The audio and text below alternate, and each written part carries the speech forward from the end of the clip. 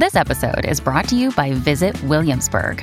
In Williamsburg, Virginia, there's never too much of a good thing. Whether you're a foodie, a golfer, a history buff, a shopaholic, an outdoor enthusiast, or a thrill seeker, you'll find what you came for here and more.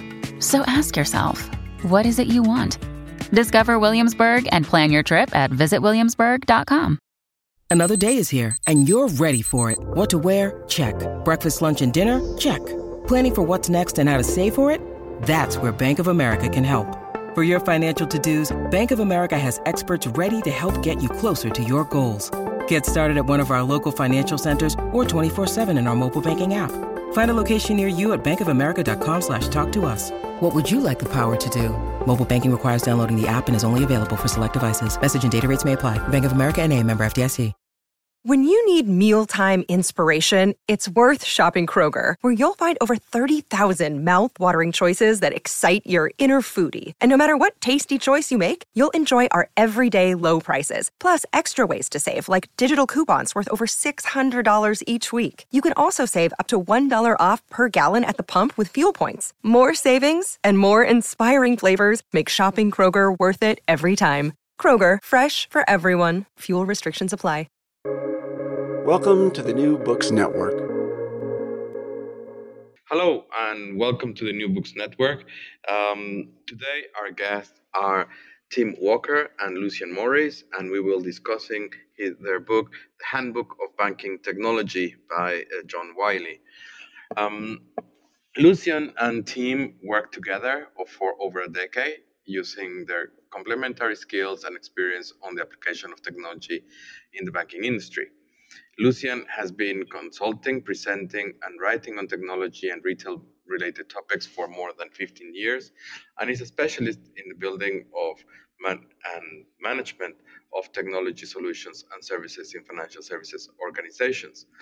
As a director of Deloitte, Lucian worked with many UK and European top-tier retail banks and is best known for his role as the Chief Information Officer during the build and launch of Metro Bank, for which Deloitte won a prestigious Management Consulting Association award. After spending more than a decade as a consultant at Deloitte, Lucian then worked on other startup banks and led the build and launch of UK-based fintech LQID. He enjoys presenting on banking-related topics and writes a regular blog on LinkedIn where he comments on developments in the UK retail banking industry, particularly the current account market. Lucian is currently the Chief Information Officer at the Mortgage Advice Bureau in the UK. He lives in Bedfordshire and with his wife and 2 children. Tim is an expert on the use and implementation of technology in banking and payment organizations. After setting up one of the UK's first websites as a student in the early 1990s, he started his professional career at Logica, ultimately leading the development of a customer relationship management platform that was implemented in various financial services call centers. He then moved to Deloitte, where he was consulted to a wide range of banks and payment organizations, including a role as a lead solution architect for a new pan-European mass affluent online bank, and leading the system integration of a new card payment authorization platform for a global payment scheme. After becoming partnered at Deloitte, Tim set up and became the global leader of its core banking practice, providing advice to a wide range of banking institutions for small, single-branch bank to the largest international banking groups, as well as writing articles, presenting at conferences, and undertaking pre-acquisition due diligence reviews for technology and operations of various banking and payment organizations. During his time at Deloitte, he worked across Europe, in the USA, and in the Middle East.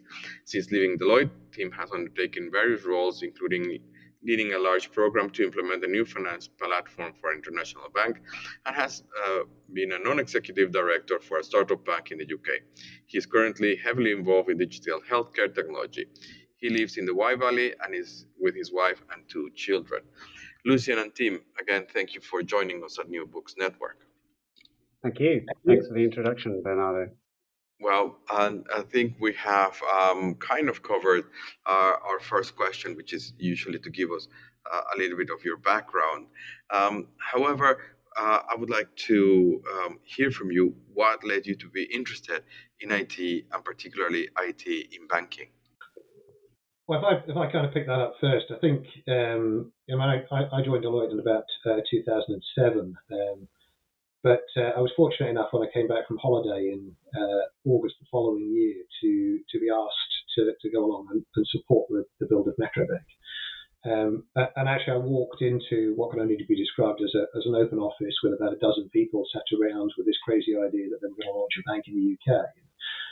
That process was incredibly exciting. Obviously, the launch in the UK was covered by a lot of the press, and from my perspective, it was actually one of the things that really kind of drove me forwards over the next few years. That interest in banking, in new entrant startups, and particularly in how technology can change the way that we engage with our banking and financial services.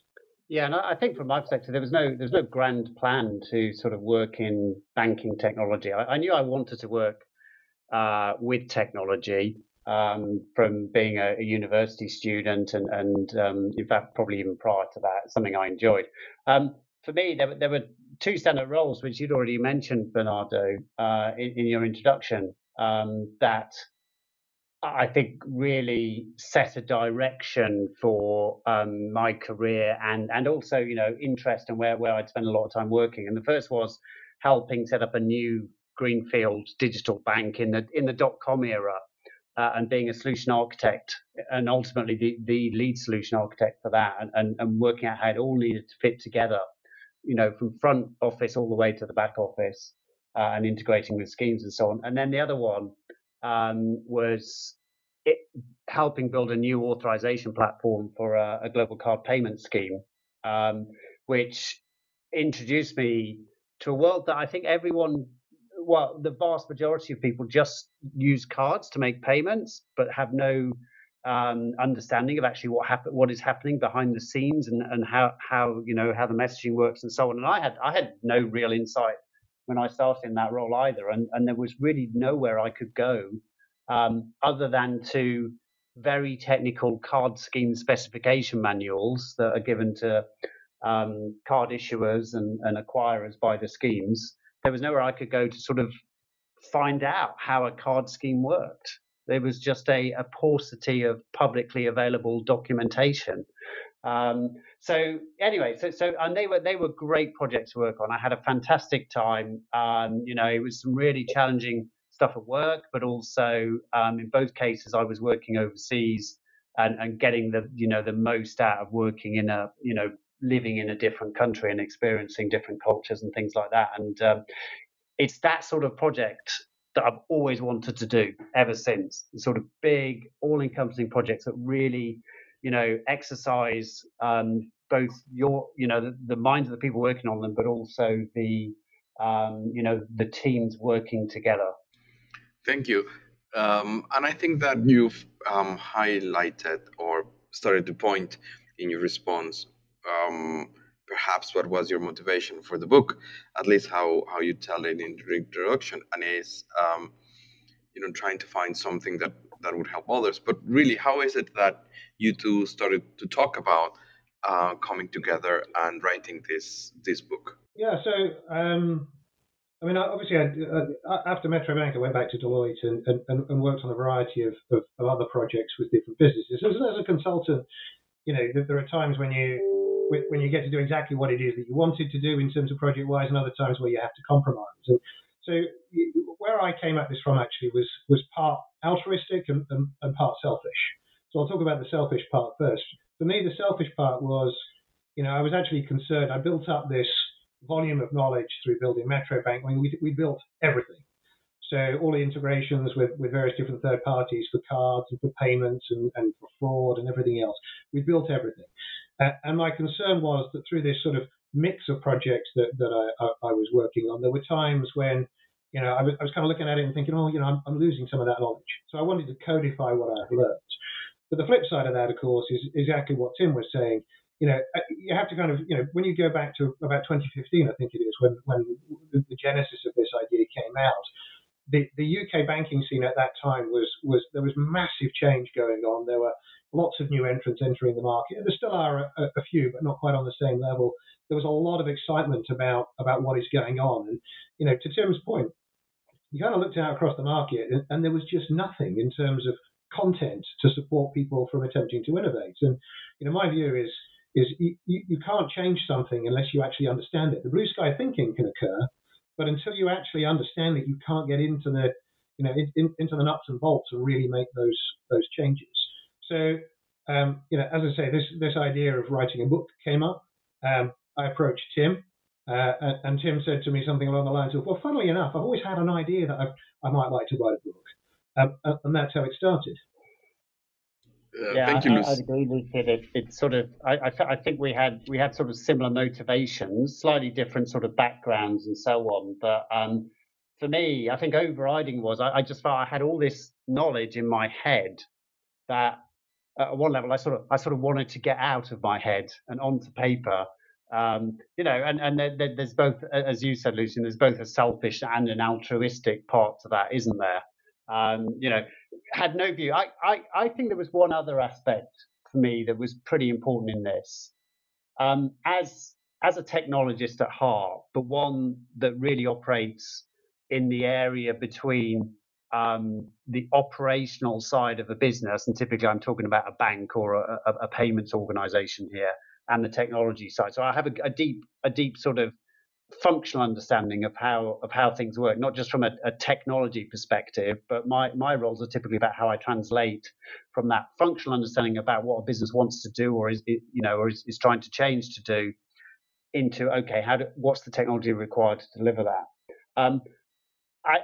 So I've done a lot of that sort of work and thinking, and what became apparent to me is I came across banking executives in particular who had seemingly no comprehension of the technology that was fundamentally enabling their business.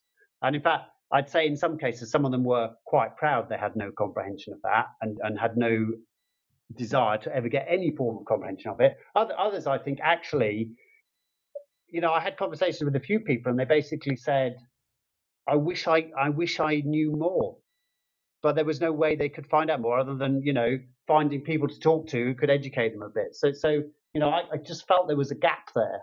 And actually, banks and payment organizations are fundamentally digital businesses. So if you don't understand the technology as a senior manager or executive in one of those businesses, I think you are slightly handicapped.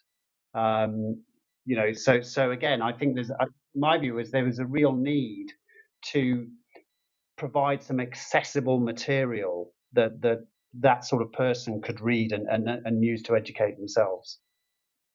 Thank you. Yes, I since you've done a very good job, certainly a thorough job in your first chapter talking about the history of banking, I think it's then fair to comment that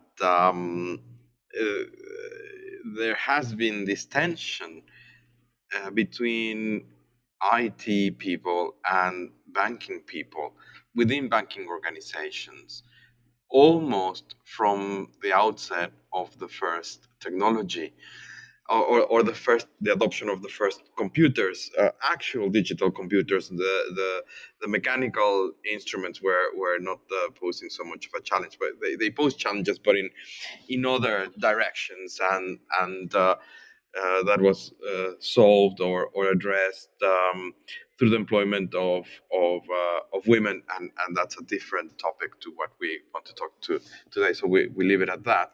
But certainly, you know, this tension between the people that do understand the technology and the people that only want to understand the banking side has been there, and sometimes it seems that it gets resolved when you're talking to managers, and sometimes, as Tim have mentioned, it isn't, and still two, you know, completely separate worlds.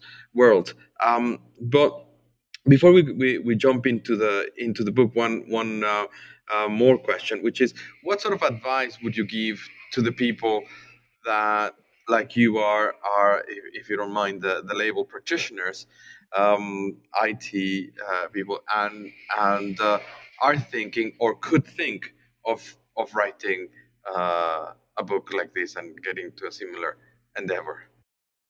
Yeah, no, it's a good question, and I think we had certain advantages. So others may not be in this position. So given we both had careers in consulting, we were pretty proficient at writing concisely, precisely, accurately, all that good stuff in a way that's understandable as well. It's part of the sort of skill set you pick up. You expect good consultants to have. They've got to be able to write reports and so on about what they find or what a client should do and so on. So from a writing perspective, I think we felt we have the skills to write stuff and write it well.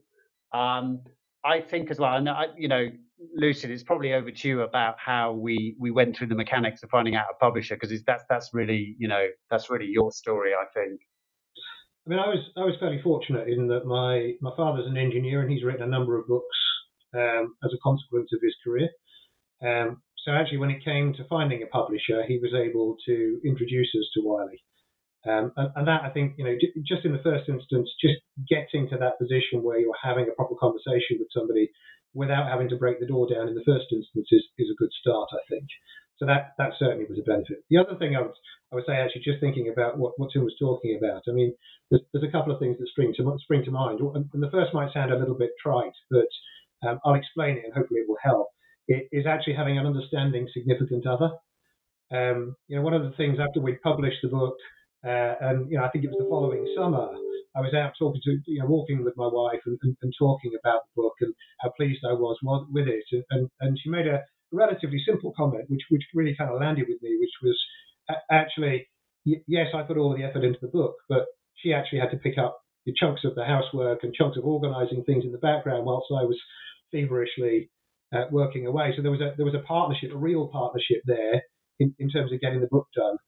And the other partnership, of course, is the partnership between Tim and I. And when you're working together that closely over what is a protracted period, you need to find a level of understanding. There is also, to an extent, a level of sort of forgiveness, because when you're writing a book like that with multiple chapters, you are constantly tripping over each other. We have complementary but different skills, and you have to kind of accept the fact that the other person will exert, where they have more knowledge or more skill, they will exert that on that area. And I think you have to be dignified and gracious when they do and accept that they know more.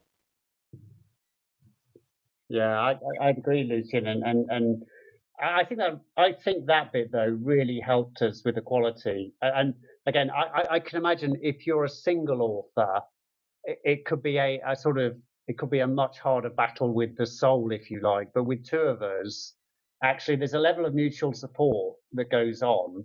That you have to have give and take on this, but if you need to spend some time not writing and thinking about some stuff, you get a degree of assurance that the other person is probably still progressing things as well. I think it helped us improve the quality of the book as well, because we were actually pretty challenging with each other. I mean to the point that at times, I sort of get off a call and feel quite annoyed with Lucian. And unfortunately, I'm a complete and utter quality freak.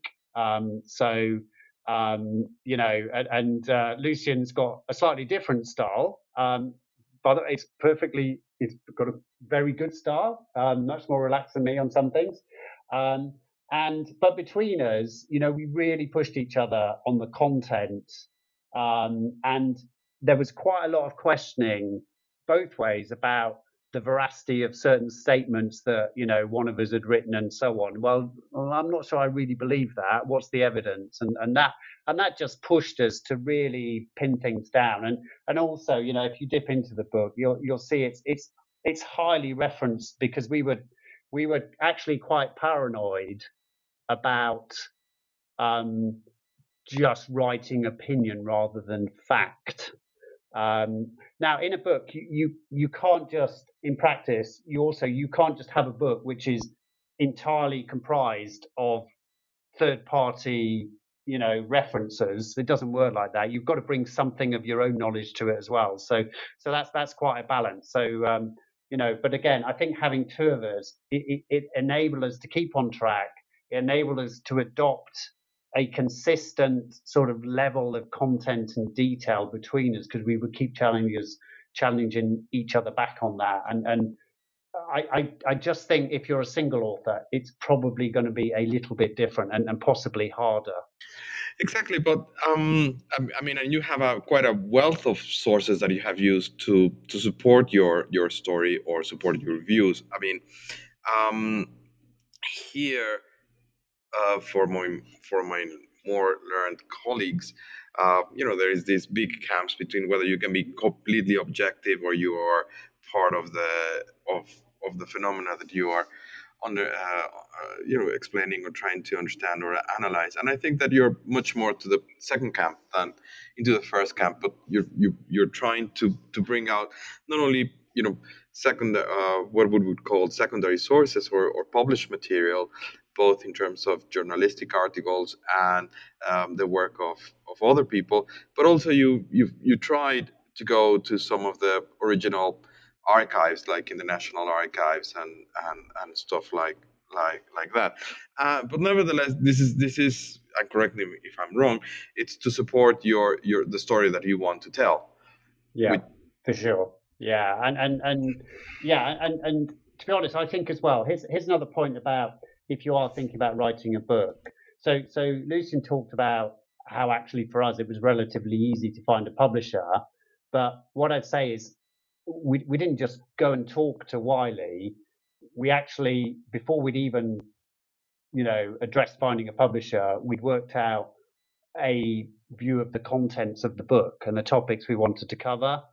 And we were quite clear on that, and that was also helpful. And I think when it came to formalising a proposal to Wiley, it was relatively quick for us to do that because we were quite clear. There's another point. The book, I think, represents our knowledge, of banking and payments and the technology associated with it. And there's probably not a lot missing. There are some topics that we ultimately didn't cover or we didn't cover in any great detail just because of time and space and so on. So it wasn't like we were researching this from a blank sheet of paper. We sort of knew the content, and for us, a lot of that referencing was validation and fleshing out of areas that we didn't know fully. And again, I'd say that helped us improve the quality of the content as well. So we were in a good position. We knew a lot already, but we did not just rely upon our own knowledge. We were very good about ensuring that actually we could reference a lot of it anyway, but also recognizing that one of the reasons we were writing the book was that a lot of the material was just not available, or not available in easily digestible form that we were hoping to achieve. Exactly. Thank you very much, Tim. And since you've mentioned it, what were those bits that were left out that you would have liked to have included? So I think there are a few bits and pieces. First off, I think one of the early reviewers of our book commented on this, and they're absolutely right. We would have actually liked to have talked a little bit more about the creation of money. That is a topic in and of its own right. There have actually been, I think there's at least one book written about it. And actually, talking about the relationship between Tim and I, we actually had a good, strong argument about that in the very early phases, and had to go away and do some research and make sure that we were, well, in fact, I'll admit, in this case, it was Tim who was correct. But that sort of thing, actually, the creation of money is one of those things that really, on the face of it, everybody thinks is self-evident, and it isn't. So I think a little bit more on that. We also, from my perspective, and I'll let Tim talk a little bit about some of the sort of other subject areas. But for me, actually, in hindsight, I think I would have liked to have dug a little deeper into the inner workings of the core banking system, because one of the things that's that's quite clear to me, and actually the Metro Bank experience highlighted it to me, is there's all sorts of queues and suspense accounts that your average core banking system has that not necessarily everybody is aware of, and they need to run really cleanly in order to be an efficient and effective banking service. I know, Tim, you've got a couple of extra points that you'll probably want to cover. So there's one topic that we mulled over was financial management in banks and the technology supporting them. And we did, we actually, while we were writing the book in the sort of the 2 or 3 years after we'd signed a contract with Wiley, and we were sort of working full tilt and trying to write a book. And part of that work was we were both heavily involved in delivering a finance system to a major international bank. And we'd picked up some knowledge about about how finance systems are architected and how banks do financial management, and we could probably have written a whole chapter on it, if not, in fact, to be honest, I think there's again, it's one of those areas that gets deeply technical, not only from a technology perspective but from a financial management perspective.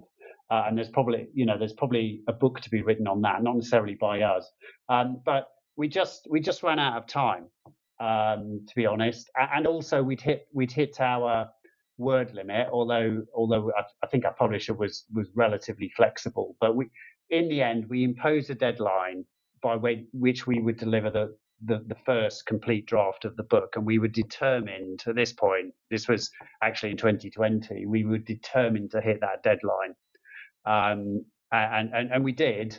And one of the things that had to go was any real depth around finance technology in banks. In fact, actually, Tim and I have talked about this a number of times since, and our feeling is if we had done justice to every area of banking to the same level of detail, you're probably not talking a single book there. You're talking 2 or 3 books, or one huge book. So there had to be some points at which we just had to say, actually, there's enough on there. We've given the reader enough to start, enough to dig into the detail, and enough to kind of start to pull on the pieces of string to know where to go next, but probably not covered it, ad infinitum, right the way down to the level of depth that would have been ideal. Well, you've certainly called the book, well, since you've called the book the Handbook of Banking Technology, you could have, added volume 1, volume 2, and volume 3 maybe to keep your better halves happy in that sense. A very, very long endeavor. But we've been talking and moving around a little bit on the first 3 chapters of the book, which is the introduction, this historical bit about banking, and then what I find to be one of the most important, or certainly for me most interesting parts of the book. I'm not trying to minimize the other part, which is your attempt to tackle core banking and what core banking is and means. And you will correct me if I am wrong, but the way I see things, or something that I would have liked or see as part of the process, is that we see banks, and we're talking about commercial banks, we're talking about retail banks, moving from the early introduction of computers in the 50s and 60s, the great success of the IBM 360, the adoption of mini computers in the 1970s, and then the challenges of real, what I mean real is of actually delivering real-time online banking with ATMs and debit cards in the 80s and early 90s, and we say you're agreeing with me, and that's as you point out in the book, the challenges of ATMs and debit cards, which are very close to my heart, as I've written on ATMs and I'm writing now on debit cards, is because of this need to provide available balances for on-the-spot transactions, which had been dealt with in a number of ways as the digitalization of banks was progressing. And this is a long introduction to say that I think that there's this move from this concept of back office of we have some islands, some spaces that have been digitalized, to this concept of core banking, where we have an architecture, an infrastructure, a basis where we are now storing and thinking how, what is it, the technological backbone of the financial institution. So you provide a couple of very interesting diagrams to exemplify this, that because we cannot use in the podcast format, it will help people go and read the book and learn about them. But in your own words, what is core banking? And this is the whole of chapter 3. And not only what is core banking, but why is it that it's important? So yeah, it's a great question, and I think if you ask different people, you get different answers. What core banking is, I think Lucian might have alluded to this already, but we were probably from in terms of time of our careers and how technology was typically deployed.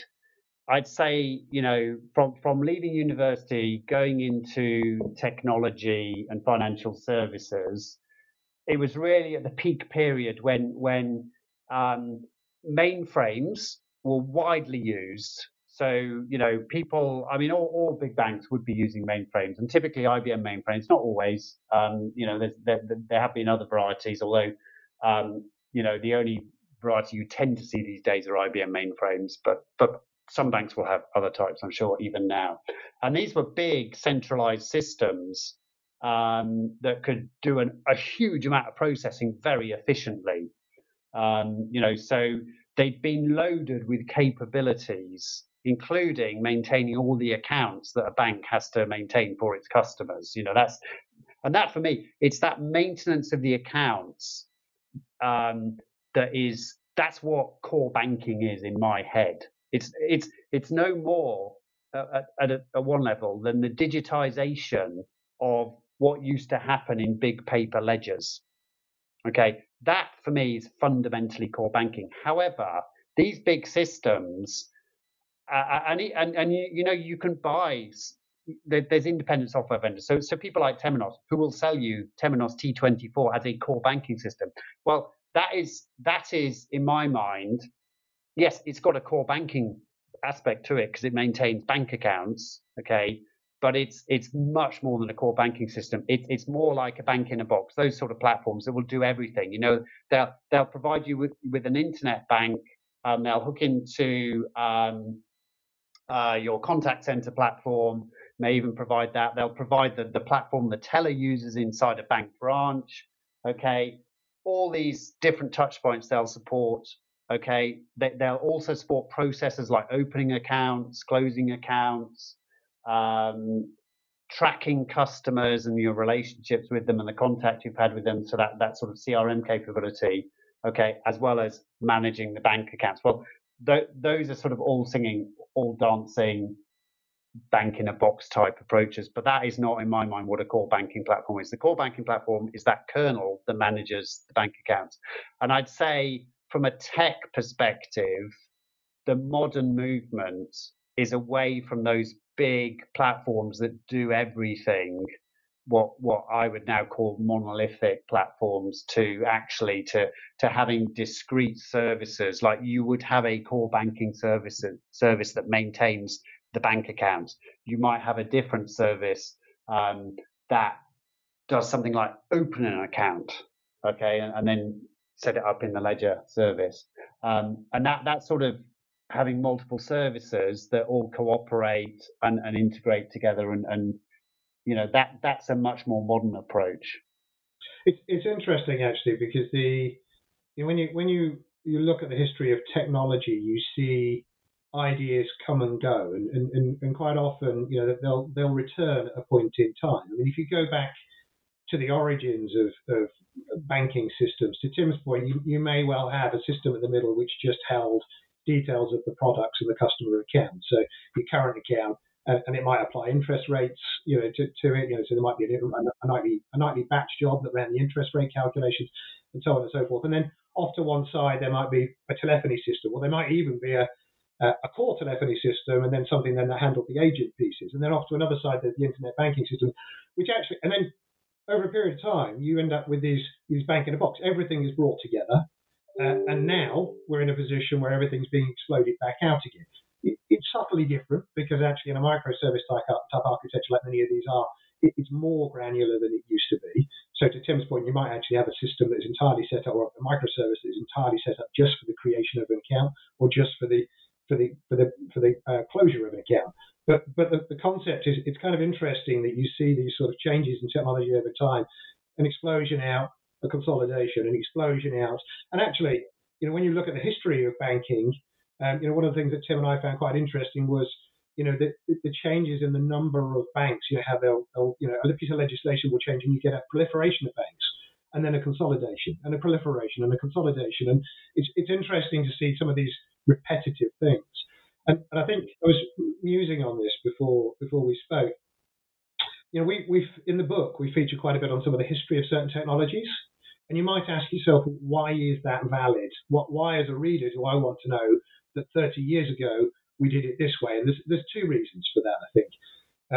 One is it actually helps because in some banks they've still got some of these systems. There are still rumours abounding in the bank in the UK that one of the big banks has a system that runs in pounds, shillings, and pence.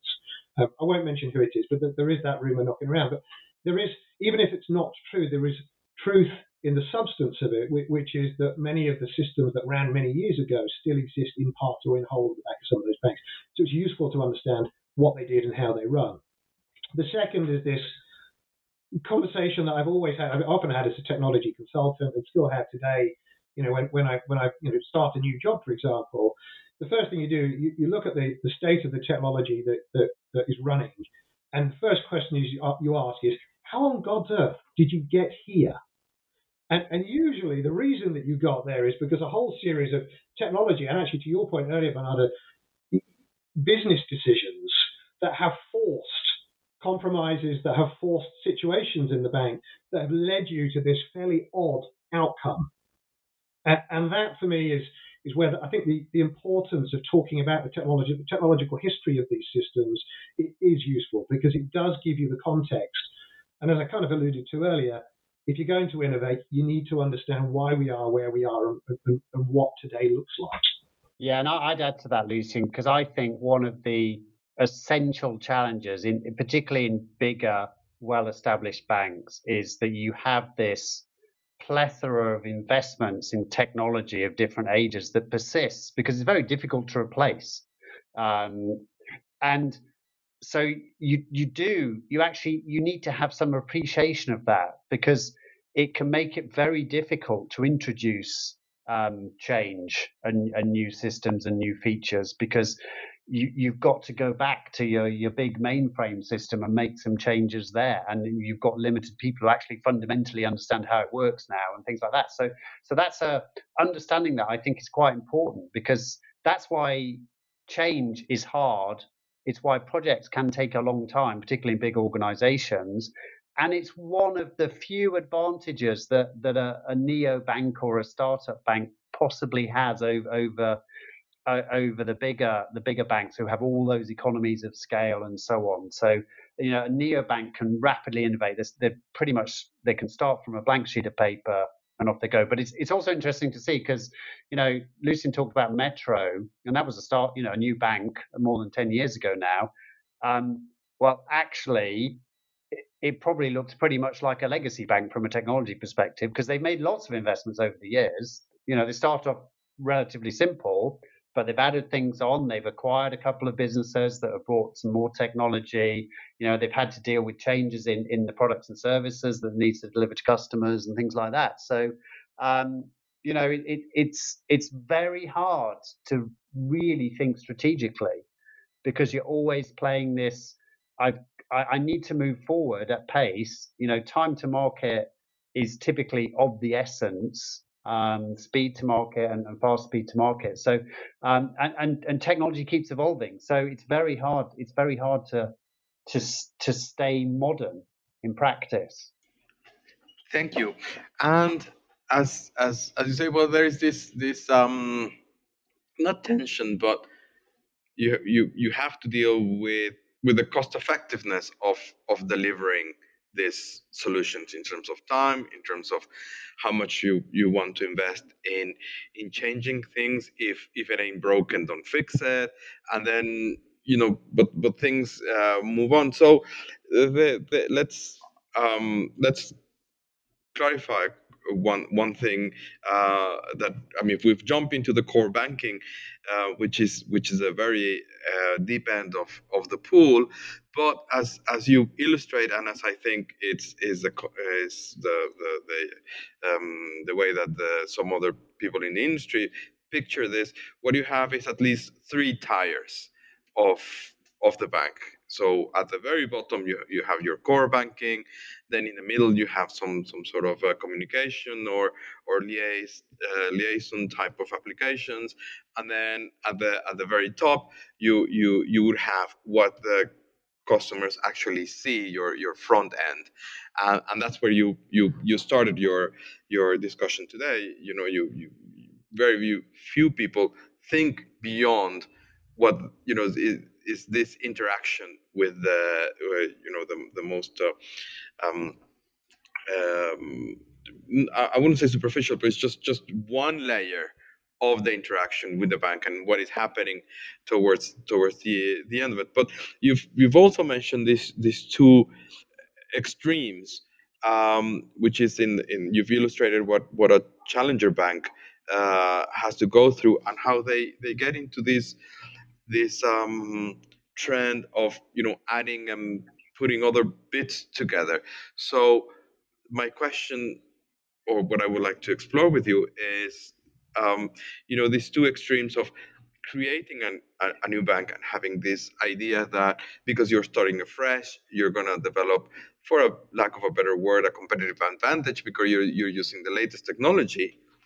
And on the other hand, you have the challenge of having to integrate two large banks, sometimes across borders, and these are quite different challenges, and which I think you both have dealt with.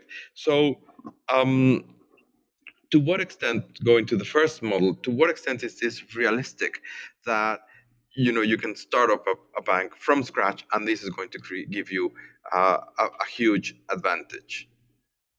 So I think from the perspective that you can develop services that are unique, and your ability to do so, it's never been easier. And it's never been easier because there are big cloud providers, so you don't have to invest a lot of capital in tin and infrastructure. You can minimize your upfront expenditure. There's a lot of technology that's readily available as open source, that provide the basic building blocks. You can really move at pace, I think. So that's in my mind, it's a definite advantage. And I think over the last few years with the challenger banks, we've definitely seen some of that. But there's a whole other side, and this touches on one of the themes that's in the book, really, which is that the big banks have massive economies of scale that it's incredibly difficult for a new bank to overcome, and they also have certain positions in certain markets that the big banks have certain positions in certain markets that also make things difficult. Like if they're controlling the payment schemes or access to the payment schemes, in effect you're going to have to pay them to do what everyone wants to do with a bank, which is transfer money basically and make payments. And there's been various explorations of this in markets, and for example in the UK, I think it was the FCA did a study on this a few years ago now. We reference it in the book about whether small banks new banks can overcome these sort of economies of scale that the bigger guys have. It didn't. I would say it didn't reach a completely firm conclusion, but it felt there was at least some opportunity as long as the small banks grew rapidly, grew their customer base rapidly, so that they started getting economies of scale themselves as well. Having said that, I think my view is that the ultimate destination of these startup banks is to be acquired by bigger banks and absorbed into them. And that touches upon another thing we make in the book. The history of banking over the last 2 or 3 centuries is one of consolidation. In virtually every market that we looked at, banks have consolidated. You can look at, say, Nordea in the Nordics. You can look at Barclays in the UK, JP Morgan Chase in the US, and they are the product of ever increasing amounts of consolidation. I remember I once visited Nordea, and they had I was sitting before I was sort of in reception, and they had this book on the table. In this book, there was this family tree of Nordea, and it showed all these banks coming together over 2 centuries, basically. So to be honest, I was particularly keen to sort of validate that view of the world. Having said that, I'd also say over the last 10 years, as Lucian alluded to earlier, it's been quite exciting because these challenger banks have in effect been working against that secular long-term trend of consolidation. That's what it feels like. It's been a really exciting period where actually we've seen new banks set up for the first time in a long time. Metro Bank, I think, claimed it was the first high street bank for, was it 100 years or something? I can't remember, and so that I think that's been very exciting. But as I said, I think my personal view is that ultimately those will be acquired. And maybe 1 or 2 exceptions, but it's hard to think of any other destination. I think to come back to your point, Bernardo, that there are, and Tim touched on this, there are opportunities for new entrants to innovate, and certainly in certain niches they've been very successful. Some of the new entrants in South America have gained scale quite significantly and have innovated and brought out new products and services. The constraints around that innovation is, and I think we've kind of alluded to this already, is where you touch the existing infrastructure. So, to Tim's point, the payments networks, you have to interface to the payments networks. And I think for me, there's some interesting stuff going on. There are people genuinely attempting to innovate in the payments world. You've got people like Ripple and stuff who are attempting to generate new payments networks and new processes for pushing payments around the world. And they may offer further innovation. But for me, a lot of the innovation that's occurring at the moment is that innovation which is within the bounds of the business itself. Things like the early phases of EIDV, Monzo's little heartbeat line, or which showed you where you were in your month and how much money you had in your account. I think that's gone now actually.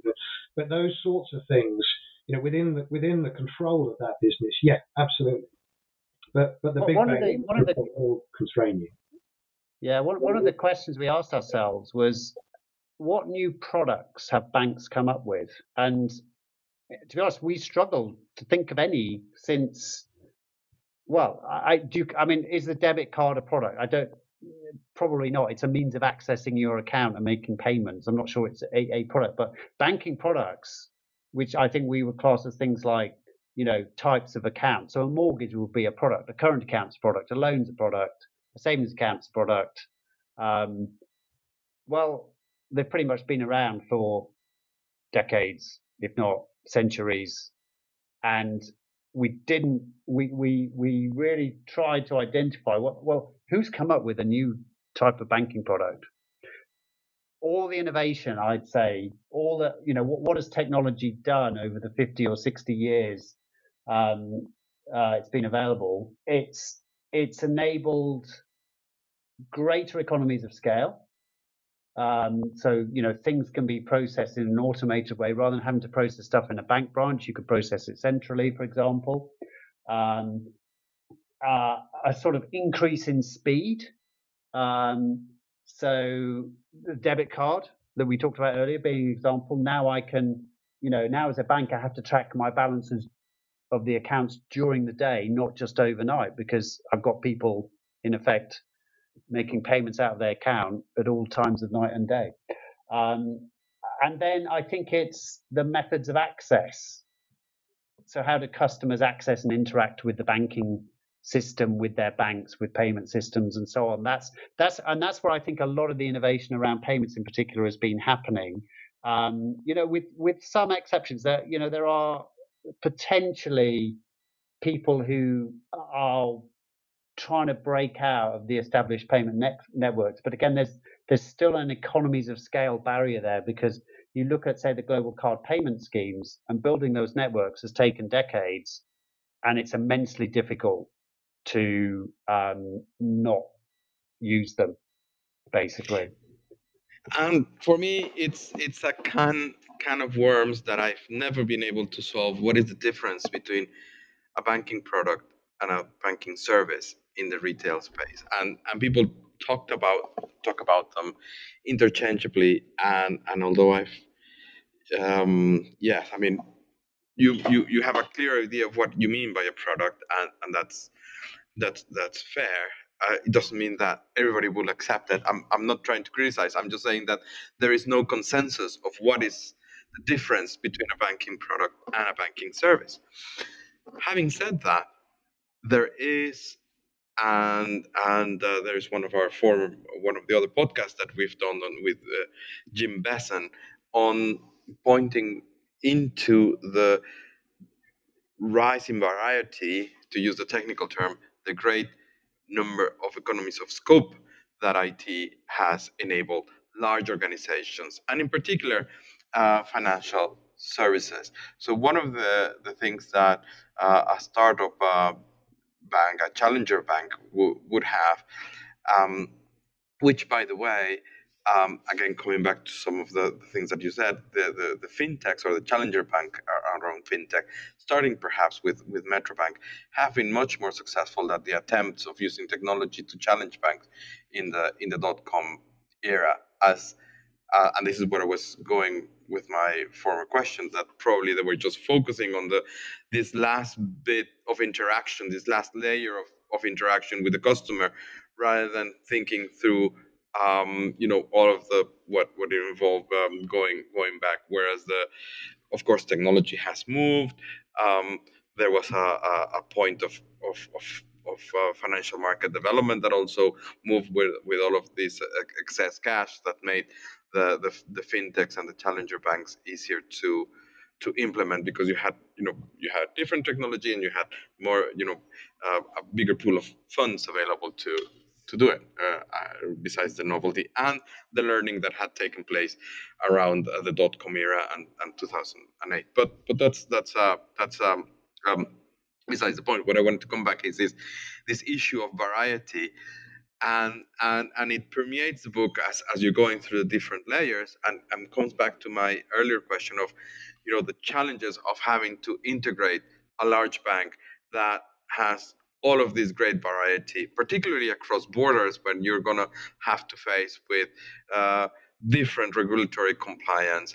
And if I want to put my finger on the wound is the apparent relative success of banks, of the Spanish banks that use this core banking called Altamira, or rooted in this core banking product called Altamira from Accenture, and then the apparent abject failure, or not abject failure, but the actual withdrawal of other promising banks, or banks that were promising to be global in the retail space, such as HSBC and certainly Citibank. Citibank has sold its large operations in the subcontinent, in India and Pakistan, that were a third of the bank. It's in the process of selling its operations in Mexico, which was also a big part of the profitability of the bank. It's basically said, I cannot handle, or I am not or don't have the skills to deliver retail banking. And the same thing has happened with Goldman Sachs, which was very much an investment bank trying to develop and having a large financial muscle, having knowledge, some knowledge of IT skills. I don't want to minimize. Sorry, that didn't sound very nice. But basically, what I meant is also at a different point in technology, yes, technological development, they could have, or presumably, like a startup bank would have had it easier than having to build upon legacy, and yet Goldman has withdrawn from the retail space, right? So, what is it from your perspective that are the challenges of having to integrate these large, diversified banks, and particularly with the added cherry on the top of doing it across borders? Okay, so yeah, it's a big question, isn't it? So let's touch upon the Spanish banks, because I've often sort of looked at them and felt they had an advantage in a couple of ways. So I think I suspect, I don't really know, but I suspect there was a sort of timing advantage for the Spanish banks. After the end of the Franco era, joining the EU in the 80s and things like that, I think what happened, there was a wave of investment in the sort of their core banking platform. So like you mentioned Altamira from Accenture, which I think came out of Madrid. Also, there's Parthenon from Santander, which also came out of Madrid. It felt like in Madrid there must have been an awful lot of people working on mainframe-based systems. And BBVA's got, I can't remember the name of the system they have, but it's a similar concept. So it's sorry, Tim. Yes, just to correct. Actually, Actamira was developed, from what I've learned, in Buffalo, and then it was exported. It was for a small bank in Buffalo, and then exported to Spain as they were dealing with these issues in the 1980s. And the basic core for both what ended up being what was Santander and for BBVA was Altamira. Then they changed it a little bit, but anyway. Yeah, it's interesting. I didn't know that for sure, Bernardo. I was always quite surprising, because also IBM had a mainframe banking product that had been developed in Madrid. Temenos ended up buying it off them, actually. So it just felt like Madrid seemed like to be the center of the universe for 1980s mainframe-based banking platforms. It was quite interesting at a level. But okay, so from a timing perspective, those platforms in those banks built in the 80s, not the 1960s, which is what you saw in the UK with people like Barclays building their banking platforms and so on. So there's that point. I think as well, and Santander was really the poster child for this. They bought other banks in other countries. For example, they acquired Abbey in the UK, amongst others. But what they did, they had a firm belief that they had to consolidate the technology. They would get on with executing the technology consolidation. Now, if you ever, having worked, extensively in the sort of core banking consulting space, developing a business case for that sort of technology consolidation is actually very difficult, very hard. It tends to be very expensive to do, and actually, it's very difficult to find great business sort of revenue benefits from those sort of things, because you're selling the same product regardless of whether they're on one or two platforms. Okay, it doesn't really make any difference what platform they're on. But they have a fundamental, I'm pretty sure Santander has a fundamental belief that they should consolidate the technology to rip out the costs, okay, and get maximal economies of scale. And they just believe it, and they get on it and they do it, and they've invested in the execution capability to do it, which is another major point, because core banking integration replacement is risky. It's career limiting typically and risky. So, all credit to Santander when they were doing this. Having said that, it feels to me like the pendulum has swung to some extent, because there's we've seen a sort of a balkanization of, it felt like the world was globalizing 10 years ago. But now, the pendulum swung and there's much more balkanization. Brexit would be an example of that, the UK pulling out of the whole EU structure. And also, I think regulators have become much more wary. And you get countries like, say, Saudi Arabia, China, that insist upon processing being done in country. Russia would be another example. So I think we sort of saw the ending of that globalization across the retail banking sector. And then I'd make one other comment, and this is perhaps more in, why is Goldman retrenching and after having investment in retail banking? I think those guys, the investment banks, saw that actually they could use retail banking as a way of raising cheap money, and then, either lending it out or using an investment bank. But I'm not sure they have the same need for that money, and I'm not sure it's as cheap to raise actually to retail banking as they perhaps thought it was, and that's one of the reasons for retrenching. And then also, if you're going to raise the funds through deposit taking, and this is the story of some of the startup banks, that's a way to lose money because you have to pay interest. You make money. It's the traditional banking model that everyone in banking knows, which is you make money on the margin between what you lend the money out at and what you pay on interest and deposits. That's sort of the basic banking model. Really, I think the successful retail banks are those that fundamentally understand they have to get into lending. That's where they make the money. And if you don't really go for the lending, then you're not going to make any money. You're not going to survive. I would add. I mean, you talked a lot about sort of the technology and the financial aspects of these businesses. I've been listening a bit to Scott Galloway recently, and he talks about the natural sort of human physics, which makes enormous businesses very difficult to run, and often inevitably it means that over a period of time they kind of collapse in on themselves.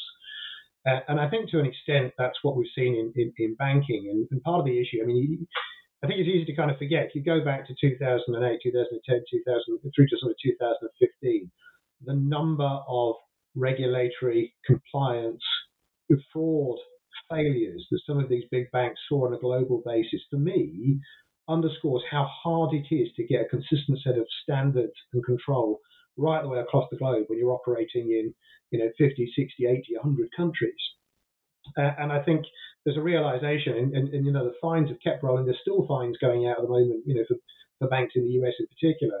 There's been a couple of announcements in the last few weeks about fines, and you look at it and you think it's just not sustainable. And at some point, these businesses are going to look at it and go, it's just too risky for us to attempt to operate at this scale. And I mean, I and Tim and I both spent time at a big global bank, and I was tasked there with trying to cut costs on a global level. And the single biggest challenge that I had is you go out and you talk to country leaders and you say, okay, we've got to take some cost out. And they say, I get it, but and we absolutely have to, but not in my country, surely. And you get these little fiefdoms, and they're very difficult to manage when you're on the other side of the planet. Yeah, no, I'd add something to that as well, Lucian. The other syndrome you get is, we've got to take costs out, okay, and it's always the IT that's seen as a target. We reduce our technology costs. Yeah, that's the obvious thing to do. But of course, the real cost reduction comes from rationalizing the products and services you're offering to the market, reducing the complexity of that. So you can then reduce what you're doing in the technology estate as a result and reduce the cost that way. But of course, that's a much harder thing to do. So Bernardo, your original question, we sort of talked about a lot of things, but your original question was that sort of banking integration of systems and so on. I think fundamentally those organizations that can do it well, and I've already held up Santander, can get greater economies of scale and therefore improve their profitability. that fundamental belief, but it's very difficult. For me, there's an essential point about technology, and it doesn't just apply to banking, but when you look at what goes into say a core banking system, but actually you look at all the layers that are involved from the processor, inside the servers and the hard drives that are probably still used for storage, all the way up through the layers of the operating system, different software, etc., etc. I think these platforms in banking and other industries are probably the most complex things that man has built. And understanding that and dealing with that complexity feels to me to be the essential challenge of technology. Yeah. Okay. And it's not, and it doesn't get easier either. It just gets harder because we build more and more on top of this stuff. And that was essentially the bit that I was going to add. In that, when we talk about the new entrants, when we talk about the innovators, I think fundamentally for me the trick is not to forget that simplicity is king. And if you can keep it simple, if you can keep it relatively consolidated and not see this proliferation of systems and services and capabilities and all the rest of that stuff, it will serve you well later on. If you can get through that initial growth phase, you can get some sort of scale, you can make the business profitable. If you can keep your IT estate relatively simple, consistent, standards-based, I think you're in a much better position to continue to grow than if you allow it to proliferate and homogenize. Thank you. And you've probably touched on something that I firmly believe, that it's not only the technology, but it's how the technology supports the strategy, where you want to go with the bank.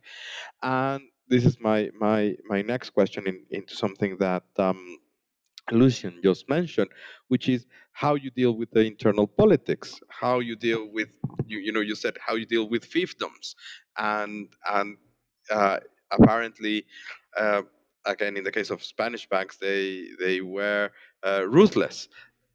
This is the way that we're going to do things. You're in or you're out, and no hesitation to cut a very senior people if they were not buying into this ticket, which is something that I was probably, I don't know if I've missed it in the book, which is how you do these executions. And here I'm thinking about waterfall versus the now topical agile way of doing things. And for people who are not familiar with waterfall, is this old style way of doing projects where you start and you develop, and it takes 2 or 3 years to deliver, and this agile approach, which is supposed to draw on different parts of the organization, very as using your terminology, customer centric. What is it that we want to deliver in a very short period of time, while trying to avoid these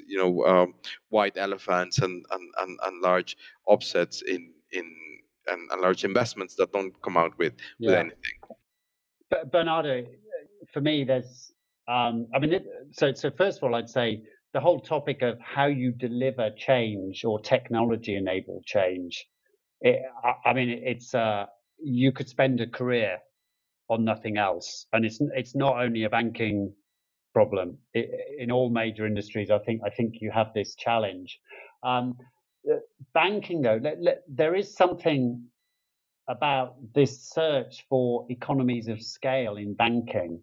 So both by consolidating banks, but also putting our processing into big centralized processing platforms and things like that's happened.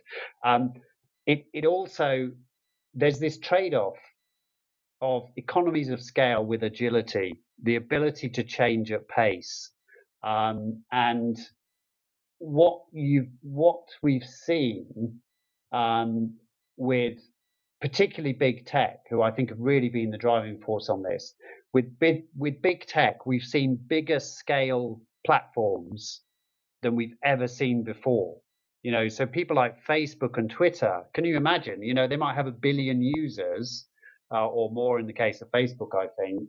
Okay, and they're doing vast amounts of computing across what in effect are distributed systems, because you couldn't put this all on one big centralized system. It's too big scale.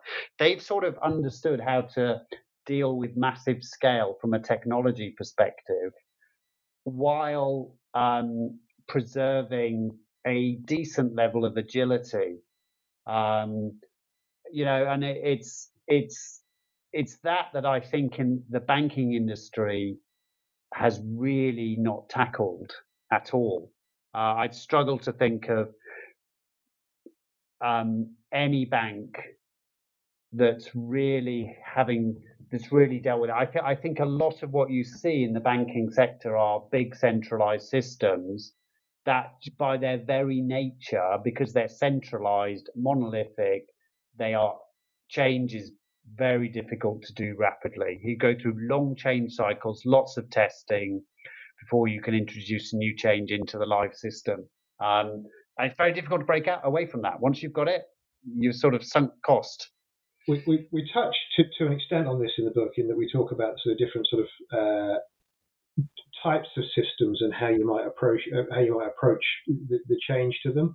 And to Tim's point, I think when you've got a large consolidated core system at the back end, which is critical to your day-to-day running, you can't afford to be running iterative cycles of change on it, because the amount of testing that you have to carry out in order to be confident that you're not going to stop every customer in the UK from being able to make a deposit for the next 24 hours.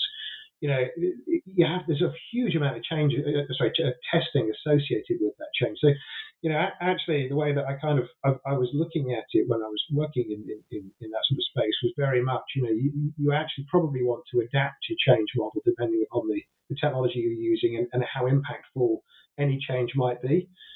When you're working on UI, UX type changes within the app, and you're moving a button around or something like that, you probably can. You can do your A/B testing or whatever it is. You can push out different versions and see how they're used, and you could do that, regularly. I won't say daily or weekly, but you could do it regularly as your team can come up with it. You can't do that on a core system which is critical to your business. It's just too risky. Right. Thank you very much, Lucian. Well, I think that we've, in a very broad way, bring out some of the themes that you do much better work at looking at individually throughout the book, in terms of compliance, in terms of channels, in terms of regulation, and through this conversation, we haven't been able to go into all of the detail that you go in the book, but try to portray how they come together. Is there something else that you think that we should mention, or that we have left out in this conversation? So I think from my perspective, the one thing which we touch on in the book, but actually I think there's plenty more room for, is the impact of regulation and the need, I believe, to kind of to read carefully into that regulation. One of the things that struck me when I moved from sort of the bigger banks into the smaller banks is the sort of agility of mindset of the compliance teams. That there are, and this is fundamentally one of the complaints I think one of the big banks have with a lot of the fintechs, is that actually, as it turns out, there are multiple ways in addressing regulation. In fact, the UK regulator is a really interesting case in point, because when I actually did a piece of work with them, and I asked one of the team, why is it that the UK regulator doesn't prescribe solutions in the same way that the US regulator does? And he said, look, I'm not talking on behalf of the regulator here, but my view is that by not being prescriptive, we give people the opportunity to innovate, and we also give them the opportunity to prove that they understand what we're asking for in the solutions they come back with. But that does give you the opportunity to interpret the regulation, how you deal with that regulation, differently depending upon your circumstances. And certainly within the UK, we've seen quite a bit of that. People implementing solutions which are not the same as the bank solutions. They're equally as compliant, but they've done it differently. And that gives them, the banks regard it as regulatory arbitrage. I don't really think it is regulatory arbitrage, because they're answering the question. They're just doing it in a more neat, more cost-effective way.